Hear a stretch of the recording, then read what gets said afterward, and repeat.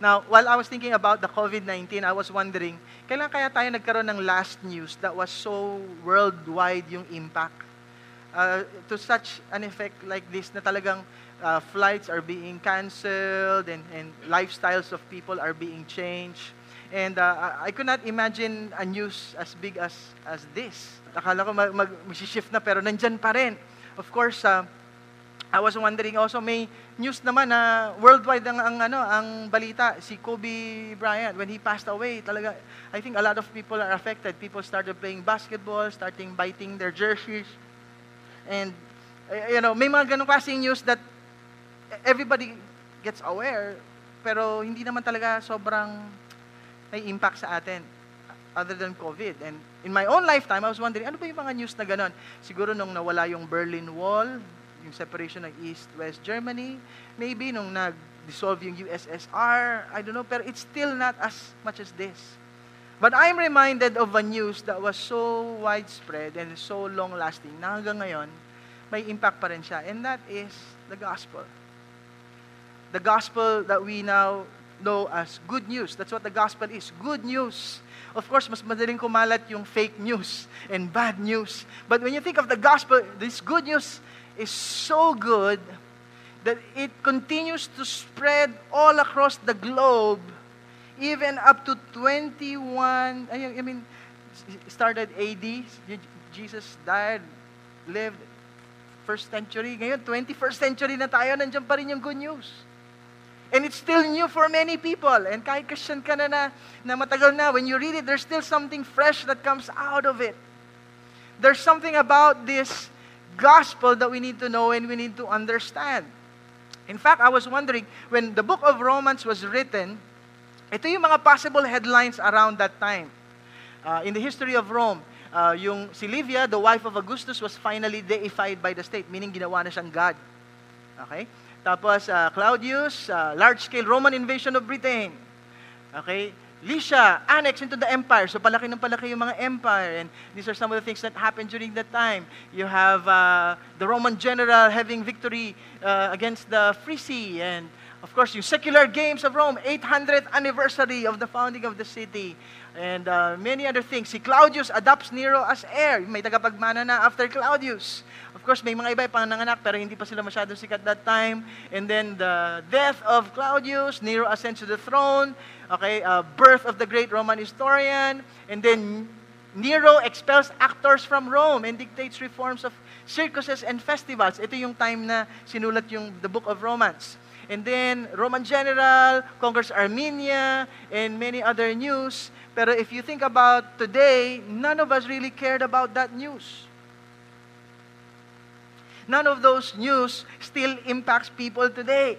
But if you think of the good news that Paul was talking about in the book of Romans, telling the church about this gospel, this good news, it continues to impact individuals, families, communities, not just people in Rome, but in Galatia, Ephesus, Philippi, Colossae, Corinth, and the 7 churches in the book of Revelation, and hanggang ngayon, the Chinese, the Iranians, the Pakistanis, the Filipinos, people from every tribe, people from every nation are encountering this gospel, this good news. Ganong katindi itong news na to compared to all the other news that you could probably ever hear or imagine of hearing. That's why we are taking this series for the next 23 weeks, looking at the book of Romans, explaining to us the gospel. Now, some would say that the book of Romans is Paul's magnum opus. Ibig sabihin, it's his greatest work and his greatest achievement. In fact, somebody even said na mawala na lahat ng books of the Bible, but if you still have the book of Romans, Christianity will continue to thrive and expand. The book of Romans is such a wonderful book. If we could really know it, understand it, and realize the depth of what Paul was trying to share here to explain the gospel, you realize, kaya pala, maraming believers in the past, whether it's St. Augustine, Martin Luther, John and Charles Wesley, after encountering a revelation from the book of Romans, started spiritual revivals, spiritual renewals, and spiritual renaissance in different periods of time. Of course, 23 weeks, pang inisip niyo, masyadong mahaba, Pastor. May breaks naman tayo in between. Okay, merong Holy Week, My Father's Day, Mother's Day. May mga iba pa naman tayong series in this year. In fact, a New Testament scholar said, wow, 23 weeks, great job. Romans, you need 46 weeks to do justice in discussing Romans. Okay, so tayo 23 weeks lang. But I'm really excited about this, the gospel explained. And for this week, we're going to look at the power of the gospel. Ano ba yung meron dito sa message na to? Ano ba yung meron dito sa good news, looking at the life of Paul, that is so life-changing for him and for the church in Rome and for everyone who would hear it. And it's so powerful that it should not just change us, it will change the way we live, that we want to tell others about it so that they too can understand. Kaya pala itong gospel good. Kaya pala itong gospel news. May bago, may fresh. Ba't hindi siya olds? Bakit siya news? There's something new. There's something fresh. There's something that happened in the past that has an effect for us today and will continue to impact our lives tomorrow. You know, just to start it off, I want to say this from the life of Paul and from the introduction. Ito yung sinasabi niya, that God is calling us all back to Him and to live for Him. And that's probably one of the main reasons bakit siya tinawag na good news. Because God is calling us all back to Him and to live for Him. Look at the introduction. This is Paul. Of course, alam natin na before becoming a Christian, he's more popularly known as Saul. Saul, ibig sabihin, desirable. Someone that everybody looks up to. After all, he's a Hebrew of Hebrews. Circumcised on the 8th day, according to the law, blameless, a Pharisee of Pharisees. So everybody's looking up to him. He's so zealous for God. But when he encountered God, something happened to him. And of course, nung sinusulat niya to, in Rome, he used his Roman name, Paul. Pero Paul now means small or little. So from someone desirable, someone who is big in the eyes of people, now he is identifying himself as small or little, someone who is humbled by God. And he was saying that he is called by God. Called for what? Called to be a servant of Christ Jesus. So from someone being served, ito na yung tingin niya sa sarili niya, I am a servant of Christ Jesus. I am an apostle. I am sent on a mission. May plan and purpose si God, and He has set me apart for the gospel of God, for this message. Not just to receive this message, but to pass it on to others. And if you look at several verses as well, in verse 5, we have received grace and apostleship to bring about the obedience of faith for the sake of His name among all the nations, including you who are called to belong to Jesus Christ. Look at a word, meron na namang called doon. So hindi lang si Paul yung called, he was saying to those hearing this message in the church of Rome, you who are called to belong to Christ. So ibig sabihin, hindi lang siya yung called ni God to serve Him, to be set apart, to be an apostle. Sinasabihan niya yung church in Rome, kayo rin called. Now you belong to Jesus Christ. And to all those in Rome who are loved by God and called to be saints. So hindi lang you who are hearing it, but all those in Rome are loved by God. They're also called to be saints. People to be set apart for the plan and the purpose of God. And the amazing thing about this is that Paul was saying to us at the start, kaya siya good news, that God is calling us. God is a God who is speaking and communicating to us. Unlike the gods of Rome and the gods of the Greek gods who are made of stones, kahit malalaki, they have ears to hear but they cannot hear. Ears, they have mouth but they cannot speak because they're made of stones. They're made of wood. And they have these gods na sobrang, just watching them from a distance. It's like a God who doesn't care. Pero si Paul, at the onset, he was telling the church in Rome, we have a God who has a message for you. This God who is good, has a good news for you. Meron siyang balita na gustong sabihin sa iyo. And not only that, He is calling us back to Him kasi nga meron tayong plan, meron tayong purpose in God. Though sin separated us from God, and many of us worship God out of fear.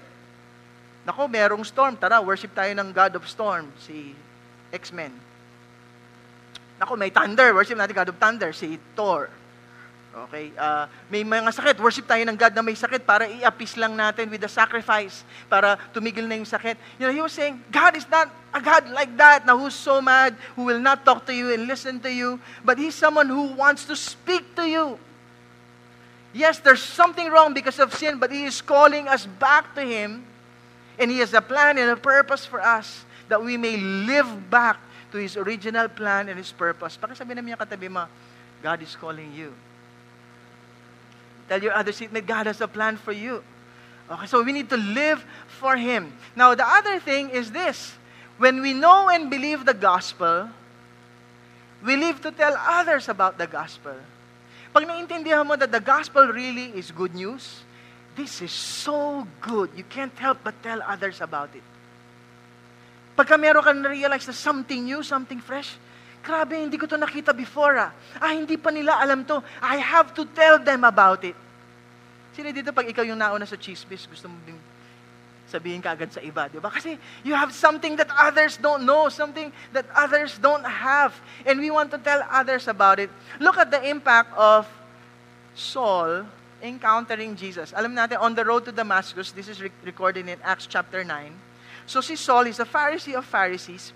He was zealous for God, the God that he knew, the God revealed in the Old Testament.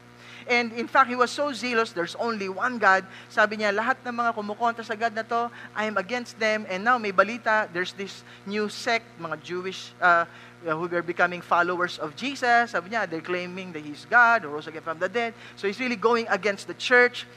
In fact, asking permission to go house to house para mapakulong yung mga Christian believers that time. And in Acts chapter 8, yun, nandun siya giving approval nung binabato si Stephen being stoned to death for preaching the gospel. Not for anything bad that he did. Just for preaching a message that was life-changing for him. So on the road to Damascus, Jesus appeared to him. It was such a bright light na bulag siya. Thank God for a few days lang. Pinadala pa ni Lord si Ananias to pray for him para makakita siya uli. God spoke to him. The people around him could not hear. Hindi nila maintindihan kung ano yung sinasabi ni God. Pero si Saul, alam niya, nariintindihan niya. This is God telling him, Saul, Saul, why are you persecuting me? So nung narinig ni Saul to, sobrang zealous for God, sabi niya, Lord, who are you? Sabi niya, sino ka, Lord? Sabi niya, Lord, di ba sinaserve kita? Di ba I'm fighting for your faith. I'm defending you against others who are going away from this faith. And ito yung sabi ng vice sa kanya, I am Jesus whom you are persecuting. So na-realize niya ngayon na yung ginagawa pala niya sa mga Christians, followers of Christ, believers, ginagawa pala niya kay Jesus. But not only that, na-realize niya that the Lord that he knew, the Lord revealed in the Old Testament, is actually Jesus, who came here in the flesh, who demonstrated the life that we're supposed to live, revealed in the Gospel of Matthew, Mark, Luke, and John. And yes, He ascended to heaven, but He appears to people, still calling them back to God.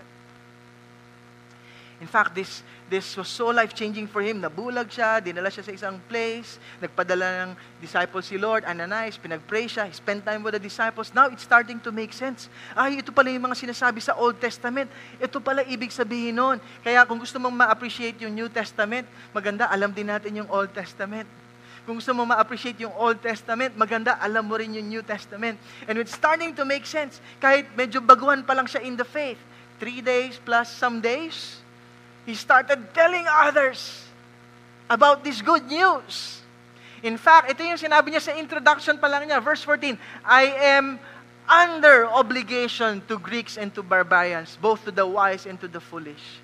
So sobrang na-impact siya ng gospel, ng good news, sabi niya, I have a responsibility. Meron akong obligasyon. I have to tell the Greeks, hindi lang yung mga Jews, kasi Jew siya, pati yung mga Greeks and yung mga barbarians, non-Greek speaking people. Hindi lang yun, pati yung mga wise, yung mga makakaintindi ng letter of Romans na pinadala niya, pati yung mga foolish, yung mga hindi masyadong marunong magbasa, they need to know this. In fact, sabi niya, hindi lang siya under obligation, sabi pa niya, I am eager to preach. Excited siya, passionate siya about it, looking for opportunities to preach the gospel.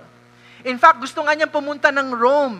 Sabi niya, pati dyan sa Rome, kahit hindi siya yung nagplant ng church in Rome, gusto niyang puntahan yung Rome to preach the gospel there and hopefully establish a strong base there so that he could go westward where most of the barbarians are. And he was getting ready to go to these other places where Christ is not yet known. And ang gusto niyang i-preach yung gospel doon, sobrang excited siya. Of course, he was prevented. Siguro may mga travel bans during that time.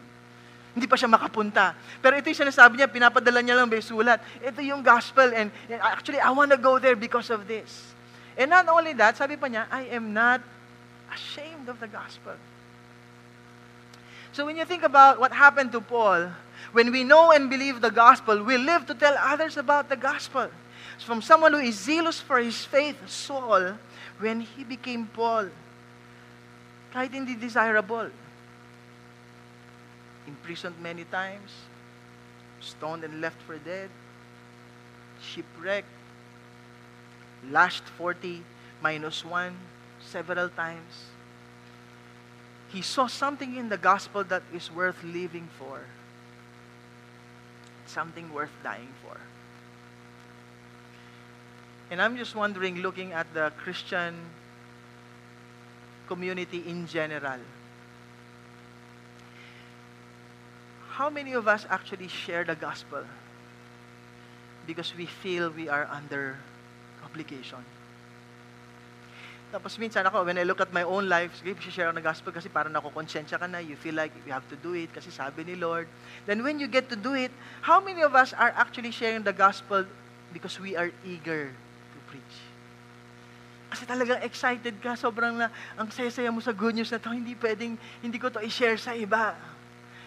And who among us here also na, yes, excited ka i-share, gusto mo i-share, kaso lang, hindi ka rin makapag-share kasi nahihiya ka. Ay, naku, baka sabihin pag nag-share ako. And we feel kind of ashamed. In fact, when I was preparing for this, I was also praying in my own life na, God, sana tayo as a church, help us to have a greater sense of the gospel. Na maramdaman natin na binigyan tayo ni Lord ng awesome privilege to receive it, to hear it, to understand it, but also to tell others about it. Na hindi lang natin maramdaman yung obligation, but we are actually changed and transformed by the good news. Hindi yung parang bad news, oh bro, mag-repent ka na kasi malapit na mag-end of the world. Hindi pa rin alam mo yung it's such a good news. We want to tell others about it. And hindi lang yun na hindi tayo ashamed of it, but we could boldly declare the good news because it is good. And there's always something new about it. Inisip ko lang na kaya siguro maraming Christian, hindi masyadong nasa side na yon of telling others about it.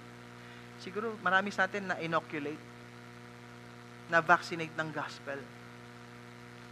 Alam mo yung mga vaccine, di ba? They will inject a little dose of that sickness para mag-develop ka ng immunity. So tayo siguro kasi lumaki na tayo sa Christian culture, ay, Christianity, alam ko na yan. Gospel, alam ko na yan. God loves me, has a wonderful plan for me. Alam ko na yan. Good news, alam ko na yan. All have sinned and fallen short of the glory of God. Hindi yata good news yan. Di ba? And sometimes we think, alam na natin to. Kaya pag nilalapit, mag-share, alam ko na yan. Victory Group, alam ko na yan. Church, alam ko na yan. But you know, if we really know and understand the gospel for what it is, I believe we will never be the same again. And I know many of you have experienced this. Many of you have been changed by the gospel. And there's always something new, something fresh. Hindi lang to ABC of Christianity, basics. It's the A to Z of Christianity. From start to end. And there's always something fresh that we can learn. It's always something new and news, may ginawa na si God that changes the way we live today and will continue to change the way we live for tomorrow. The gospel is life-changing, and it continues to change lives. Now, thirdly, the gospel is good news for all people, for all time. The gospel is good news. And it's not just good news for the church in Rome. It's not just good news during that time. It's good news for all of us today. And for everyone who will hear it tomorrow at the succeeding weeks and succeeding months.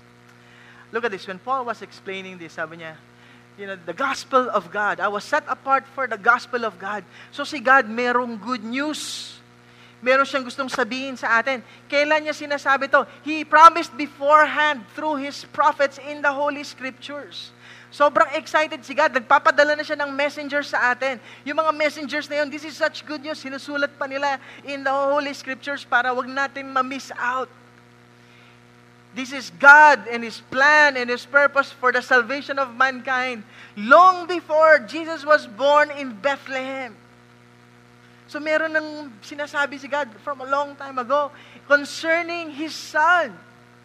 So si God pala may anak. So can you imagine yung reaction ni Saul, ni Paul, growing up Hebrew? Hear, O Israel, the Lord is God, the Lord is one. There's only one God, one God, one God. Pero now, when you're realizing, may plano pala si God na magpapadala ng... May anak pala siya. One God who revealed Himself as the Father, but also the Son. Kaya pala siya eternal Father. Kasi hindi pwede maging eternal Father kung walang eternal Son. And who was descended from David, talking about the promise of God that He will establish the kingdom from the tribe, from the lineage of David, and whose kingdom there will be no end, whose peace there will be no end, and He will rule and reign through an heir to the throne. So hindi lang pala yung from the likes of King David, King Solomon, but there's someone who is more glorious, who will rule and reign. And He came in the flesh, declared to be the Son of God, in power according to the Spirit of His holiness, by His resurrection from the dead, Jesus Christ our Lord. Yun yung some of the good news that Paul was saying. Hindi lang from the Old Testament hanggang sa Jesus. This is good news. This Jesus came, used Isaiah 61. He preached, I'm anointed to preach good news to the poor, and He did that. He fed the hungry, taught the ignorant, bind the brokenhearted, healed the sick, set the captives free, casted out demons, proclaimed liberty to the captives, and the year of jubilee and freedom. And hindi lang niya dineclare yon, dinemonstrate pa niya. Tapos kung na-change yung world natin kasi namatay si Kobe Bryant, a great man. Can you imagine the disciples when Jesus died, but after 3 days, rose again? That's good news. That's great news. Na death is not the final thing. And for the people in Rome that time, they were wondering, ano ba mangyayari? Are we really going to be immortal? Eto, clear na clear. There's this Jesus who lives and who reigns. And He is Jesus, the Lord saves. He is the Christ, the anointed one. And He is our Lord. He is ruling and reigning. He is the Lord that was there in creation. He is the Lord who came in the flesh. And He is now the Lord over all. That's why in verse 8, sabi niya, I thank my God through Jesus Christ for all of you. Because your faith is proclaimed in all the world. So kinokomment niya itong mga Romans. Kasi sabi niya, grabe, kahit hindi ako nagplant ng church na yan, I commend you kasi yung faith niyo is being proclaimed, kumakalat all over the world. For God is my witness, whom I serve with my spirit in the gospel of His Son. So yung gospel, hindi lang pala siya, just simply good news. It's the gospel of God from history. It's the gospel of His Son, the good news revealed in Jesus Christ. And in verse 14, I am under obligation both to the Greeks and to barbarians, both to the wise and to the foolish. So I am eager to preach the gospel to you also are in Rome, for I am not ashamed of the gospel. Tapos ano yung explanation niya dito? For it is the power of God for salvation to everyone who believes. To the Jew first, and also to the Greek. So ito yung na-realize niya, this is why it's such a good news that God is a God who cares. God is a God who wants to save. And for a Jewish believer, ito yung iniisip nila, wow, God saved them from Egypt, performed miracles, judged their enemies, parted the Red Sea, brought them to the promised land. And now in sin, nakalimutan na naman nila si God. That's why they're under the Roman Empire and pagan rulers who are oppressing them. And sabi nila, wow, the God who saves is a God who saves now. And what's amazing is that hindi lang Jew yung isa-save niya. Everyone who believes, including Greeks. Kaya sabi niya, kailangan malaman ng lahat to. Hindi lang for us Jewish believers to. It's for everyone. For in it, the righteousness of God is revealed from faith for faith. As it is written, the righteous shall live by faith. So ito yung parang pinakasama rin niya rin ng message of the gospel. Na itong ginagawa ni Lord from history in the person of Jesus Christ. Now He rose again from the dead. This shows us that God cares to make things right. Para maayos yung mga bagay na mali, yung mga effects na nasira ng sin. God's righteousness is revealed. And the righteous shall live by faith. When Paul was quoting this from Habakkuk chapter 2 verse 4, Habakkuk was crying out to God, seeing all the injustices. Sabi niya, God, anong mangyayari? But how long will this be? Ang parang word na binigay lang sa kanya ni God is that the righteous shall live by faith. In other words, just stay in faith, trust God, in time, God will make all things right. Anong sinasabi ni Paul dito when he quoted this? Ginawa na ni Lord to. The righteousness of God, ni-reveal niya na. We just have to trust. Kaya pala siya good news, hindi good advice. Kasi it's not about what we do. It's not about what we've done. Yes, we have sinned. Yes, we've wronged and things should be made right. Pero it's not our religious work that will make things right. It's Jesus who makes things right. And we just have to trust Him and believe in Him. And if we do, if we believe in Him, if we believe in what He has done, the power of God will work in us to change us, to transform us, to save us from whatever it is that we're going through. The gospel is good news. It's such a good news. That's why I'm excited for the next 23 weeks. Because we're going to look at the gospel explained more and more. The gospel is so much bigger than what we think it is.